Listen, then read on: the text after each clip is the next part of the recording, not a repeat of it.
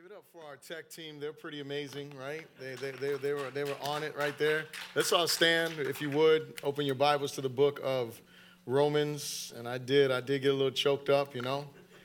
Being a dad is a special privilege. I don't know, I talked on Mother's Day, and I talked about how, moms get to experience something that dads may never experience. I'm okay with that, not experiencing pregnancy and birth and all that other stuff. Ladies, I love you and I appreciate you. But being a dad is special. It's a special thing that God gives us the privilege to share. I mean, think about it, as a dad, to share the title as Father. He's our Heavenly Father, and we get to share that title and express that love and affection towards our kids. And so it is a great privilege. So dads, you need to know that you matter. You matter more than you realize, and I'm grateful for each and every one of you that are here today. And so we are in the book of Romans chapter 10, and we want to turn to, or look at verse 14. When you got it, say so. And it says, "How then shall they call on him in whom they have not believed? And how shall they believe in him of whom they have not heard? And how shall they hear without a preacher? And how shall they preach unless they are sent? As it is written, how beautiful are the feet of those who preach the gospel of peace, who bring glad tidings of good things. But they have not all obeyed the gospel. For Isaiah says, Lord, who has believed our report? So then faith comes by hearing, and hearing the word of God. But I say, have they not heard? Yes, indeed. Their sound has gone out to all the earth, and their words to the ends of the world. But I say, did Israel not know? First Moses says, I will provoke you to jealousy by those who are not a nation. I will move you to anger by a foolish nation. But Isaiah is very bold and says, I was found by those who did not seek me. I was made manifest to those who did not ask for me. But to Israel, he says, all day long I have stretched out my hands to a disobedient and contrary people. Lord, thank you for your word this morning. God, thank you so much for being our Father. And thank you for allowing every father in this place, Lord, to be here today. For those dads that will be hearing us online, God, thank you for them as well. And Lord, this morning we pray that your Holy Spirit would speak to our hearts, that you would give us ears to hear what you are saying to your church. And we ask, God, that you would remove every distraction from our minds. And we pray all of these things in Jesus' good name. And everyone said, amen. You may be seated in the presence of the Lord. If you don't have an outline, just raise your hand and the ushers will get you an outline. Want to be sure that you're able to follow along in the introduction of the sermon. I want to be sure that you're able to take some notes. So just keep your hand up and the ushers will get you one. I want to make sure that everyone's able to do that. And as always, I encourage you, sharing your faith with someone else is very, very important. We want to be sure that you're able to grow in your faith and also help someone else grow in their faith. And so we are continuing in our Foundations of Faith series, and today we're going to be speaking on gospel rejection. So last week we dealt with the first half of Romans chapter 10, and remember, Romans chapter 9, 10, and 11 are very special in the book of Romans because they deal specifically with God's dealings with Israel. And so in chapter 10, God is speaking through the Apostle Paul about God's present dealing with Israel and what God is doing with Israel and what's going on. And we just want to realize that obviously God is not done with Israel. And next week when we get into chapter 11, we'll see that more specifically. But this week we're dealing with them and gospel rejection. And I think as a dad, when I think about being a father, if you look at your outline there, one of the saddest things to see someone reject something that is good for them, to hold on to something that is bad for them, right?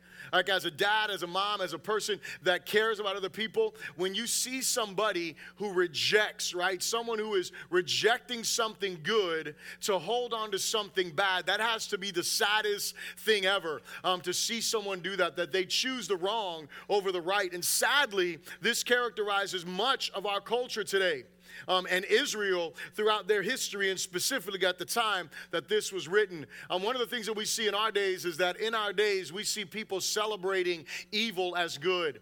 People holding on to things that are bad for them, that are bad for our culture, that are fighting for things that do not bring glory and honor to God, to their detriment, right? Instead of them holding on to who God is, instead of them holding on to what God's truth is, especially when it comes to the gospel. I remind you of the statistic that I shared with you in 2018. There was a poll that was done among those between the ages of 17 and 35, between the ages of 17 and 35. So just to poll the room, how many of you are between the ages of 17 and 35? Raise your hand. You're between the age 17 and 35. Okay, so for all of you that raise your hand right now, this is what happened. In your age group, what they did was they did a statistic, and in this poll, they polled this age group, and they asked them if they believed that the Bible was true. And 85% of them said that there was enough proof to believe that the Bible is accurate. However, the reason why they don't want to be Christian is because they don't want anybody to tell them what to do morally. So what are they doing? They're rejecting what they know to be true for what they want to do. They're rejecting what they know to be right. In other words, they need a Savior. They need deliverance. They need to be changed by this gospel. They need to receive Christ as Savior. They are rejecting that to their detriment because what? Because they want to have fun. Because they want to do what they want to do. Because they want to enjoy their life. They want to live how they want to live. And so I want you to think about this morning. The gospel will be rejected. Our responsibility is to faithfully share it and respond to it. The gospel will be rejected. Right? That's a reality that's going to happen. People are going to reject the gospel. No matter how we pretty it up, no matter how, no matter what, people are going to reject the gospel. Our job and our responsibility is to faithfully share it and respond to it. And so in one side, it's us being faithful to share the gospel, sharing with coworkers, sharing with neighbors, sharing with family members, sharing with friends, sharing with them the truth of the gospel. That is our responsibility. And then the other side of it is for us to respond to it. And so one, if you're a believer in here today, you are called to continue to respond to the gospel, to hear the gospel, to preach the gospel to yourself, to remind yourself of what Jesus did for you. And as a result of what Jesus has done for you, you are now a new creation. Therefore, you cannot live the way that you want to live because you now are a person who has been born again, who has been given new life. And so now you do what? You live for the glory of God. You are not trying to earn salvation, but you are living from the place of salvation. That's what it means to respond as a believer, to constantly be reminded. You know what, this morning it was funny. I think Jonathan was in the office and we were talking about something, and he said to me, he said, man, I feel like a failure this morning. And I said to him, yeah, we're all failures. That's why Jesus had to die. We're all failures. If any of us, if there was one of us who wasn't a failure, guess what? Jesus doesn't have to die. Jesus doesn't have to go to the cross. If one person was not a failure, if one person could live perfectly, if one person could do exactly all the time, every time, what God expects and what God requires, Jesus doesn't have to die. And so we are to be faithful to respond to it, but then we are also to be faithful to share it. No matter how many people reject it, no matter what people say, no matter how people feel, we are to be faithful in sharing the gospel. Now listen, let me say this really quick because I think that this is important. When I say that, a lot of you are sitting here and you're thinking to myself or to yourself, you're like, you know what? I've shared the gospel with my friends. I've shared the gospel with my coworkers. I've shared the gospel and they haven't responded. They've rejected it. Am I supposed to continue to try to shove it down their throat? Am I supposed to continue to try to beat it into them? And I'm going to tell you, no, that is not what you're supposed to do. You continue to share the gospel by living for the glory of God. You continue to share the gospel by not lowering your standards no matter what they do. You continue to share the gospel in those moments and in those opportunities when they are looking for an answer outside of Jesus. You know what you do? You bring them back to Jesus, because the reality is there is no answers outside of Christ, right? He is the answer when it comes to salvation. He is the answer. Listen, God is not going to give you a perfect life, but life is always better when you walk with Jesus. And so the reality that we have is that we are called to do what? Know that the gospel is going to be rejected. We got to be faithful to share it, and we have to be faithful to respond to it. And so the first thing I want to ask you to repeat after me this morning is say, no matter the response of men, the gospel is good news.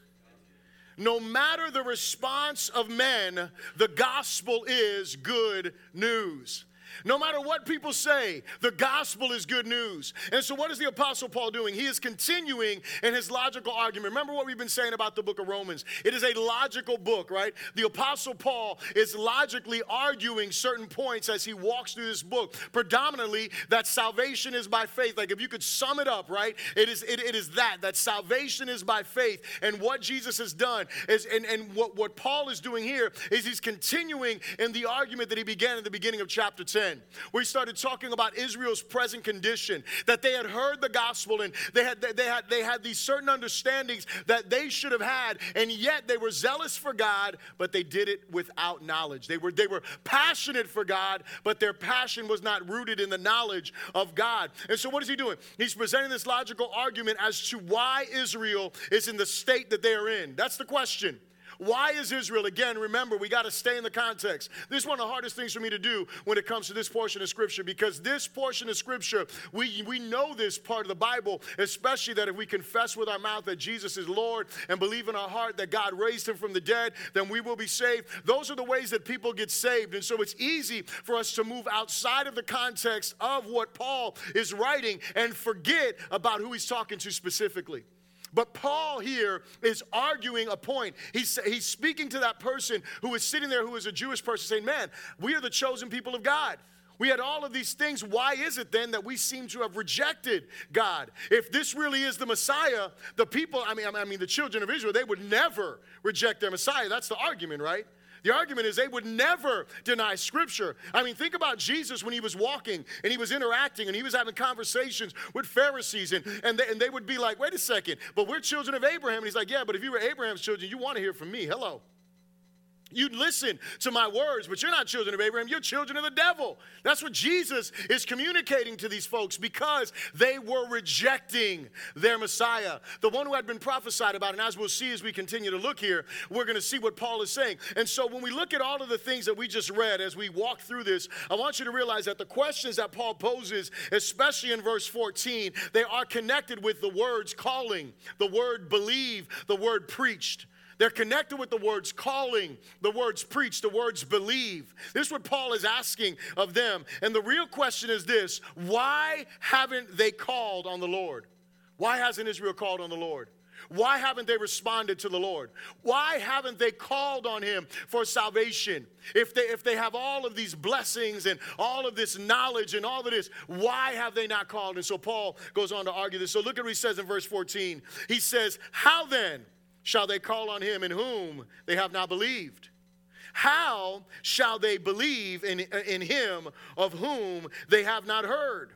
How shall they hear without a preacher? Now, I want you to notice his questions, right? He's walking through this logical questioning. So the first one is what? How shall they call on him in whom they have not believed? So the first thing is this: if you don't believe in Jesus, guess what you're not going to do? You ain't calling on him. You're not going to call on Jesus if you don't believe in him. And listen, I want you to hear this. This is a universal principle.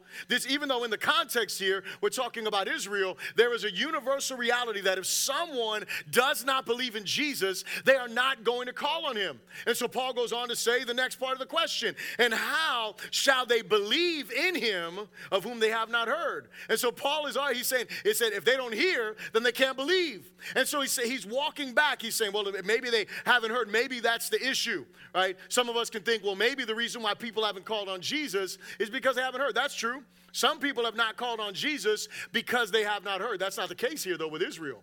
And he goes on to say the next thing: and how shall they hear without a preacher? As though nobody has proclaimed this truth to them. And so Paul, again, is walking back and he's saying, wait a second, they don't believe, they haven't called because they haven't believed, they can't believe because they haven't heard, they haven't heard because there's not a preacher. Maybe that is what the argument is. And so he's presenting what the potential arguments could be. And then he goes on to say, lastly, and he says, and how shall they preach unless they are sent? And he goes on, he quotes this scripture from the book of Isaiah, and it says this: how beautiful are the feet of those who preach the gospel of peace, who bring glad tidings of good things. And so what he's doing here is he is quoting Isaiah and he's quoting Nahum. Those are the two prophets who you can find this particular writing. How beautiful are the feet of those who preach the gospel of peace and who bring glad tidings. And what you're going to see here is that what? Is that Israel has been called. They just haven't called on the Lord. And they haven't called on the Lord because they don't believe, but their belief is not because they haven't had a preacher. We're going to see that God has for sure communicated to them. And so what does this verse mean? Let's just think about this verse for a second. I want you to think about wartime, and I want you to think about the watchman who's in the city, and he is there, and all of the armies of God have gone out. And now there's a wall, and there is a watchman who is on the wall of the city, and he is looking out, and all his job is to see when the messenger comes, to bring up a report of what's going on in the war. And this is the picture of the person of how beautiful are the feet of those who are bringing good tidings. The one who is coming back from war and saying, we have won. We have the victory. That's a beautiful picture. When you have someone coming with their head down, or even worse, you see them coming back under captivity, then there's a problem. But when you see that one that is running back and he is coming to bring the good tidings, then that is an exciting thing. And that is the picture that Isaiah is painting for the children of Israel. Why? Because here's what happened to them, just to give you a little bit of history for them. They trusted in the people of Egypt once again. And when they trusted in Egypt during their time while Isaiah is prophesying, when they trusted in Egypt for their deliverance rather than trusting in the Lord, what happened was Assyria was the powerhouse kingdom at that time. And Assyria comes down and they defeat Egypt, and guess who gets defeated in the whole time there as well? Is the children of Israel. So now they come into captivity under Assyria, and they feel like, man, God has forgotten about us. That's what they're thinking. You ever felt like God forgot about you? You ever been in a situation in your life, you're like, yo, where's God right now? Like, why is God not answering? Why is God not here? And you start to search and start thinking about, well, maybe I did this, and some of us don't even search that. But Israel was in this place, and you know why they were in this place under the bondage of Assyria? It is because Israel continued to rebel and continued to reject the Lord. And so Isaiah is preaching these words, and he's preaching this from Isaiah 52. That's these words are recorded. And so Isaiah 52, if you read it, what you're going to find there is that Isaiah 52 is bringing you into what is going to be Isaiah 53, which is the last part of the servant song that has been sung. There's been 4 of them that have been sung in the book of Isaiah. And what the servant songs have been doing is they have been pointing to the coming Messiah. They've been pointing to the suffering servant. And in chapter 53 of the book of Isaiah, we read it every Sunday when we do communion. And we talk about the one who was led like a sheep to his shearers is silent. That whole portion of scripture, he bore our sin, he bore our iniquities. It's speaking about that. And what the writer Isaiah is doing is he is saying this. He is saying, listen, your bondage is about to be over. Your bondage under Assyria is about to be completed. I'm about to bring you deliverance. And then you know what Paul does? Paul goes on ahead and he quotes it in the New Testament to bring the application to what? To bring the application to the Messiah. Because any bondage that you see under the Old Covenant and in the Old Testament, you know what that represents? That represents our bondage to sin. That represents us being outside of Christ. That represents us being not in a relationship with God because of our sin that has separated us from Him. And so Paul comes here and he's saying, listen, you have heard this gospel being proclaimed. This gospel has been communicated unto you. And again, I want to say this. This is a universal principle. God is offering salvation. The gospel is being proclaimed, and you and I must be sure that we do not allow the culture to silence us. We must be sure that we do not let the enemy silence us into believing that the gospel is bad news. That's a lie from the pit of hell. The gospel is always good news. It doesn't mean that it's always welcomed. Are you here? It doesn't mean everybody wants to hear it. That's not the same thing. Good news is good news no matter what, no matter how people respond to it. The fact of the matter is that the gospel is good news. And you and I have been given this great responsibility to do what? To share this gospel. To share this good news. But here's the question. Do you really believe it's good news? Do you really believe it's good news? Do you really believe the message that you have is good news? Think about it. Do you really believe, think about this. When you wake up in the morning, when you're preparing for your day, are you thinking about this gospel that you have? Man, I have the good news. I have this good news to bring deliverance to lives. You see, I know for me, the gospel is good news. It wasn't always news I wanted to hear. Are you here? It wasn't always news I wanted to hear. It wasn't always something that I wanted to respond to. However, the gospel was good news. And one day, that good news sunk in my heart and delivered me from my sin. One day, that good news took root in my heart and pulled me out of the darkness and the bondage that I was in. And now I can say, even though I didn't want to hear about Jesus, I've told you all my story. When I was sitting in my room there, or I was in my mom's room actually, and I had just come home. I told her I was out getting high and all messed up. And she says to me, well, we're here, let's read from the Word. And I was like, nope, I'm out of here. You know why? Because I didn't want to hear nothing about God at that time. I was messed up. I knew my relationship with God wasn't existent. I knew I was in rebellion against God. I didn't want to serve him, but it was at that moment that God began to grip my heart and God began to speak to me and draw me into his relationship with him. And so all of this time, the gospel, the word of God was bad news to me, but it was still God's good news for me. Do we believe that? Because we have to believe that. The second thing I'll ask you to repeat after me is this. Say, one of the greatest obstacles to saving faith is the lordship of Jesus. One of the greatest obstacles to saving faith is the lordship of Jesus.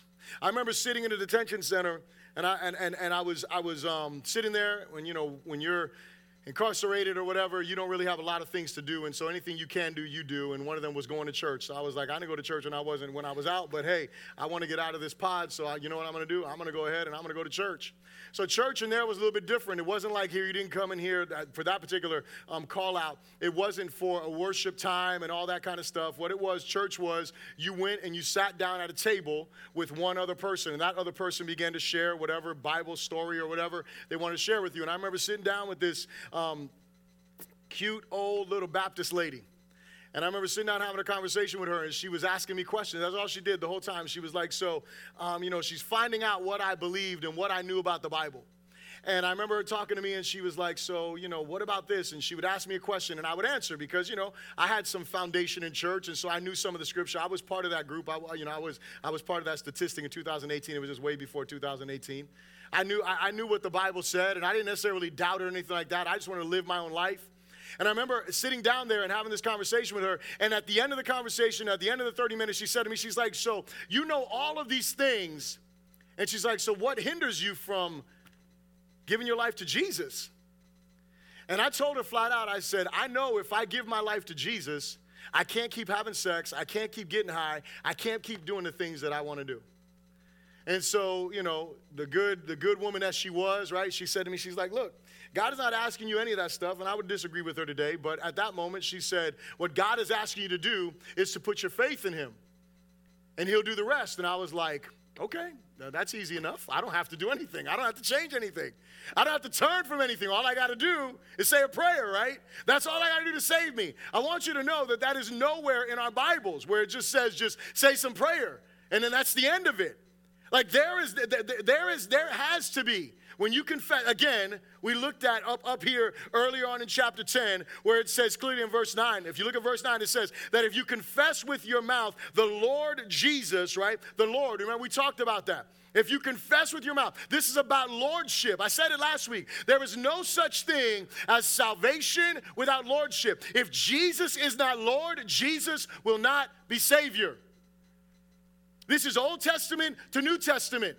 You're not just going to get a get-out-of-jail-free card and just come to God and be a hypocrite all your life. Well, I said a prayer, I go to church, and so I can go ahead and I can live how I want to live. And you know what? Because I made a prayer one day, because I believe the fundamentals of, listen, when you really believe the fundamentals of the faith, you understand God is not going to say, hey, you live how you want to live. Do what you want to do. God saves you not because of the things you do. He saves you from the things that you want to do. This is what he does. He delivers us from our sin. One of the greatest obstacles, I already shared the statistic with you, is the lordship of Jesus Christ. I want you to notice this just so you can see the Bible affirms this. Look at verse 16. It says this. It says, but they have not all believed the gospel. Does it say that? It doesn't say believe, right? It says obeyed. That's what it should say. It says obeyed. It's a different word. Not believed. It's about obeyed. They have not all obeyed the gospel. That is so very important for us to grasp because Paul doesn't say they haven't all believed. This word literally means to hear under authority. It can be seen as surrendered belief. It can be seen as active faith. They haven't all heard and believed and obeyed. They haven't all heard and responded in obedience because, again, the Jewish mind understands clearly, if I serve God, if I serve Jehovah, he has certain standards. I have to live his way. If I decide to submit to Jesus, I have to live his way. I've got to trust him for my salvation. I can't trust myself for my own salvation.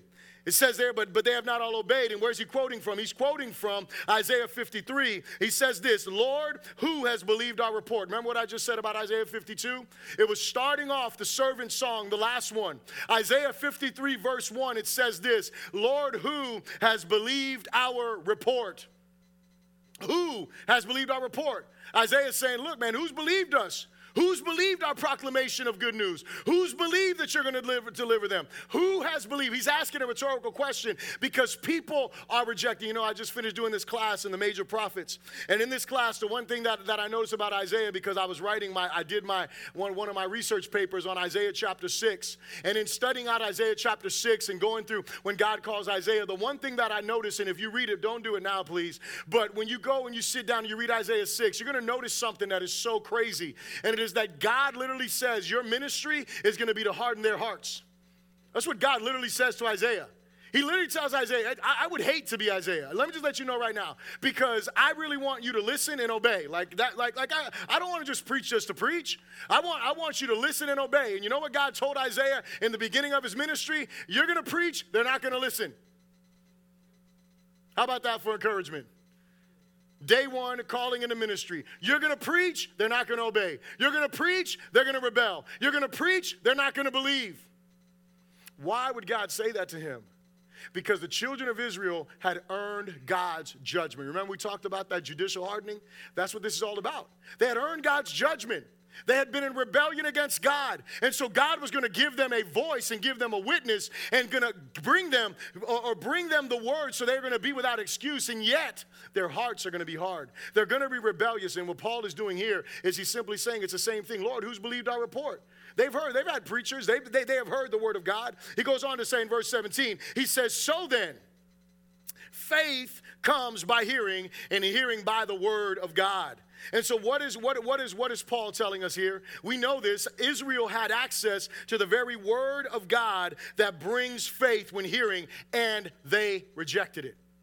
Paul says it. So faith comes by hearing, and hearing by the word of God.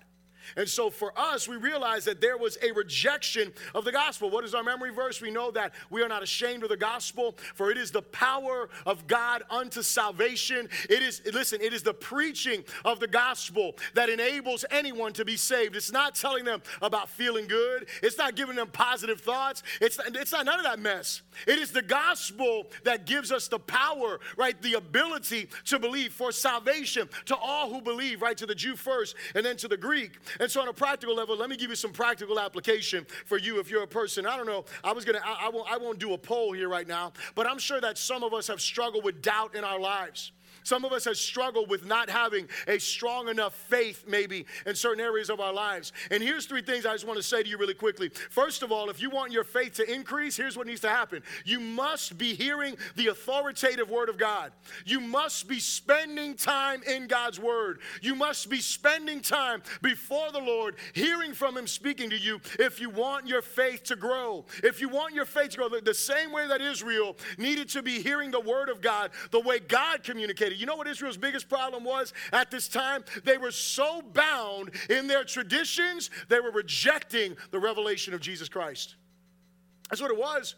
You look at Jesus, they were rejecting the word of God for their traditions. If you go, you read the Gospels, and Jesus makes it crystal clear that they were rejecting what God's word said for the traditions of men. That was a problem.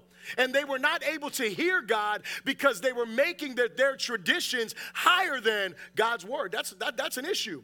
So the first thing is, if you want your faith to grow, you need to be hearing God's word. The second thing, you must guard against listening to doubtful messengers. Listen, we all have friends that doubt. We all have people that doubt in our lives. Don't be listening to people that are filled with doubts. And all they're doing when they're talking, especially if they call themselves preachers, all they're doing is talking about their doubts. That's problematic. Hello.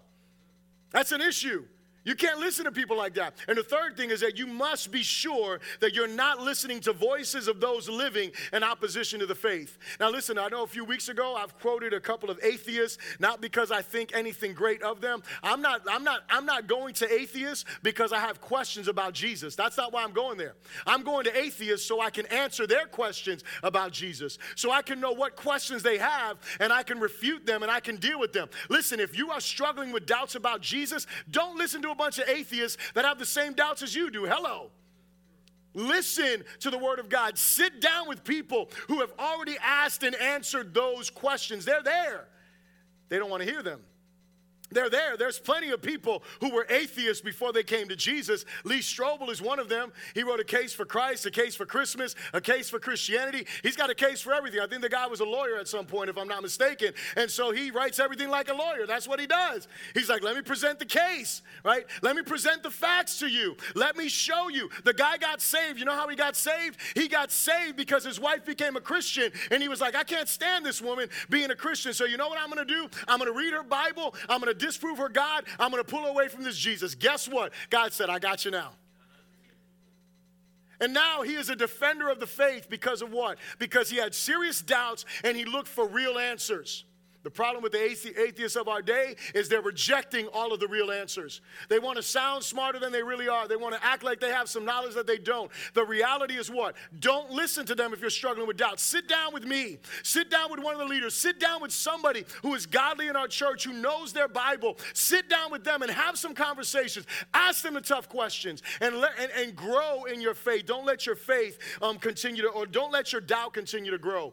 I've always said this, whatever you feed will grow, whatever you starve will die. If you starve your doubts, they will die. But don't just starve your doubts and not feed your faith. Feed your faith. The same thing happens the other way around. If you feed your faith, right? If you starve your faith and you feed your doubts, what do you think is going to happen? You're going to become an atheist. Hello. And you may be what I call Christian atheist. You still come to church. You're still in the building. You might sing the songs half-heartedly. Nonetheless, you sing them out of respect. You may have a reason to be there, but you really don't believe this Bible. What does he go on to say? Verse 18. He says, but I say, have they not heard? This is what Paul says. Remember what I said earlier. It isn't that they haven't heard. This is what he says. Look what he quotes. He says, yes, indeed. And he said this, he quotes Psalm 19. He says, their sound has gone out to all the earth, and their words to the ends of the world. And so for a long time, you know what I thought this was talking about? What I thought this was talking about, I thought that this was talking about like preachers. I thought that this was talking about messengers or something like that. But when you go back, and you can write it down, when you go back and you read Psalm 19, you know what it's talking about? It's talking about creation. It's talking about creation speaking.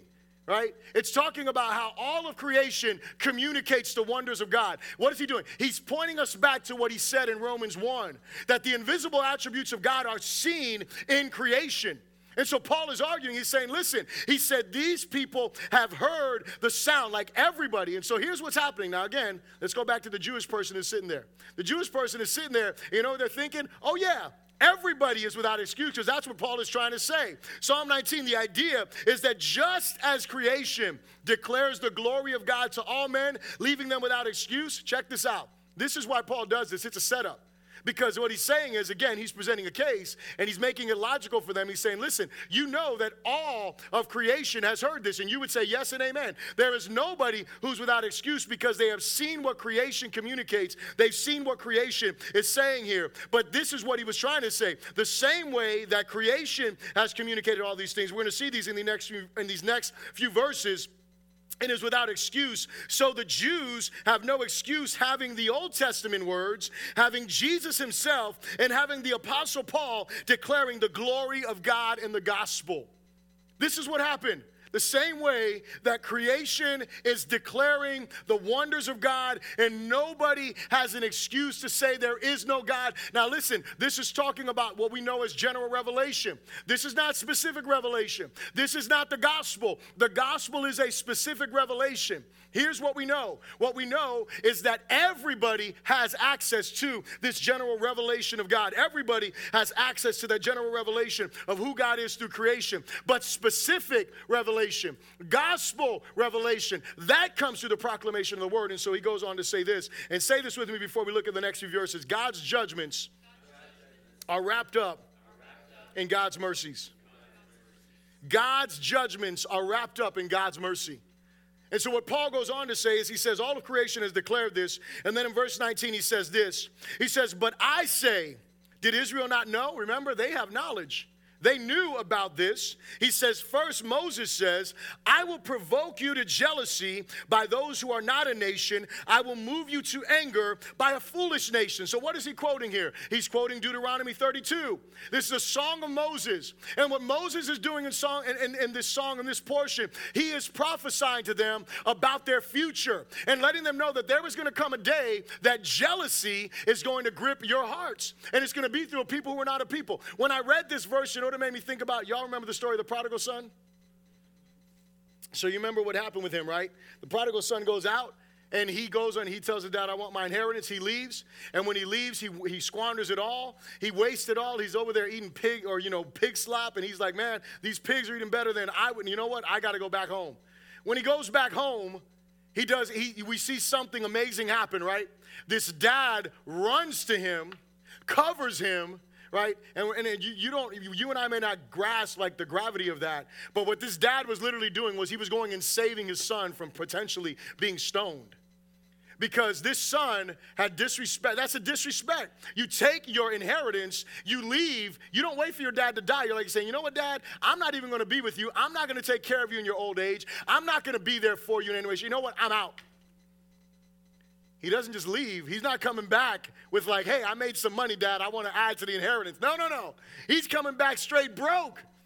And you know what Dad does? Dad graciously, the greatest picture that we have in the gospel of how God saves us. He runs to us. He embraces us with his love. He shows us his mercy. And the father brings the son home. He makes this great meal for him.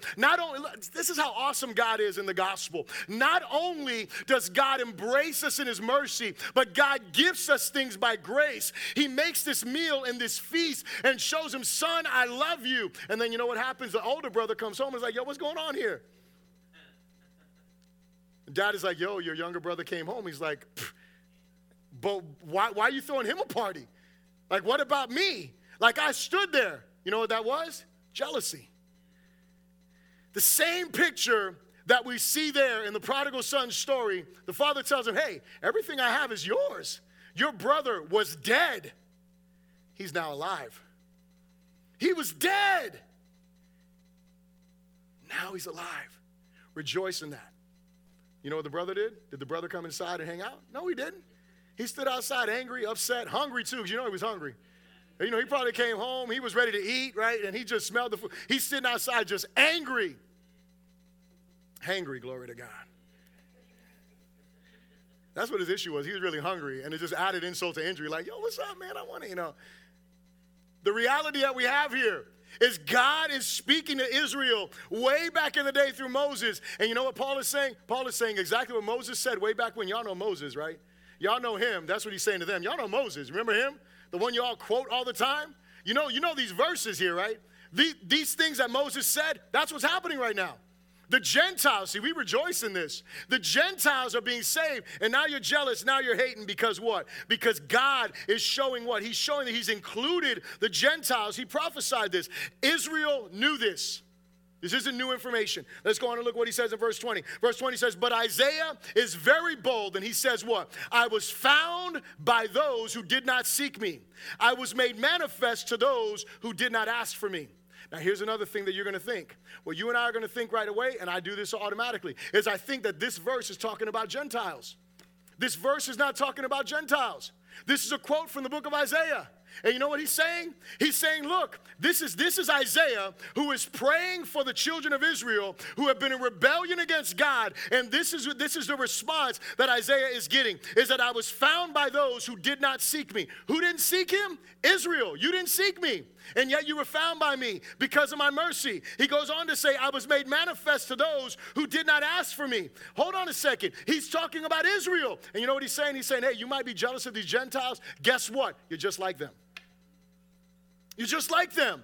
You don't seek me. You don't pursue me. You don't ask for me, but I reveal myself to you. Again, God what? God's judgments are wrapped up in his mercy. Verse 21, this one is terrible for them. All day long, Isaiah says this, all day long. At the end of Isaiah's ministry, this is like Isaiah, he's like an old man now. He's like, glory to God, I'm about to die.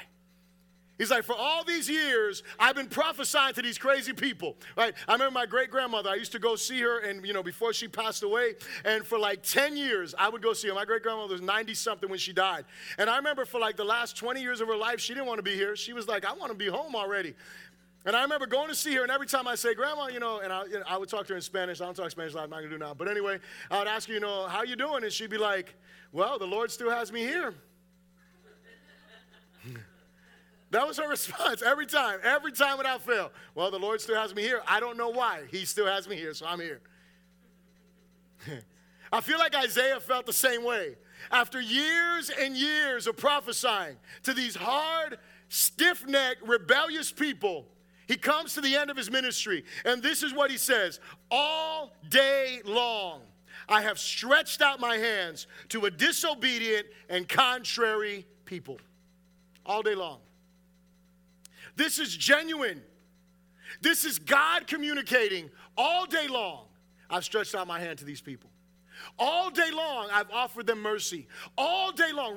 Go read the book of Isaiah. It'll take you a little bit of time, but read through it and look and see how God is communicating to them, trying to show them mercy. They continue to rebel. Read the history in the book of 2 Kings, I think it is, and Chronicles. Read through that history along with the book of Isaiah and look at how the children of Israel were acting throughout the whole time Isaiah is prophesying. All day long, I have stretched out my hands. I have been there, extending my hands of mercy to a disobedient and contrary people. This, to me, is the greatest of all condemnations for those who rebel against God. It is his unrelenting mercy. Hear me when I say this. Our rebellion towards God doesn't stop him from extending us mercy and by grace offering us forgiveness of sin through the gospel. Again, it's good news. Our nation, all day long. To my life, all day long, he was stretching out his hands to a rebellious and contrary person. He continues to do that. And so my closing question is this: what is your relationship to the gospel? What is your relationship to the gospel? Have you submitted your heart to the Lord and Savior Jesus? Have you put your faith in him? All day long, his arms are extended to you, showing you mercy, showing you grace, saying, I love you, saying, I died for you, saying, I shed my blood for you. Are you surrendered to him? Have you submitted your life to him? If you say yes, praise the Lord. If you say no, today's the day of salvation. Today is the day that God calls you into a relationship with him. Put your faith in him. Call upon him today. Cry out to him today. As I pray, you cry out to the Lord. And if you make that commitment to Christ today, when you come and shake my hand in the back there, let me know, because I want to get you plugged in to a discipleship so you can start walking with Jesus, because it is not about a one-moment thing. It is about walking with Christ. And if you said yes, I've already put my faith in Jesus, my question is, are you faithfully sharing the gospel, and are you faithfully responding to the gospel? And if you say no to either one of those, God calls you to repent today. And again, he stretches out his hands towards you in love. Let's all stand on our feet and let's pray. Father, today we humble our hearts before you, thanking you so much for the greatness of your grace, thanking you so much for your love, for your mercy, and for your kindness. And God, I pray for those in this place that heard me, for those that are online that heard me, that heard you call them, Lord God. May they respond to you. May they respond to you, God. May they not leave this place. May they not turn off this podcast. May they not walk away, Lord God, without trusting in you today. you are the Savior. You are the Lord. And so, God, bring deliverance, bring healing, and help us as your sons and as your daughters to proclaim this good news every opportunity we get, to every person that we encounter. And may we be faithful to believe, Lord God, what you say about us in it, Lord. We thank you for this, and we pray this in Jesus' good name. And everyone said, amen. Come on and give God a hand of praise.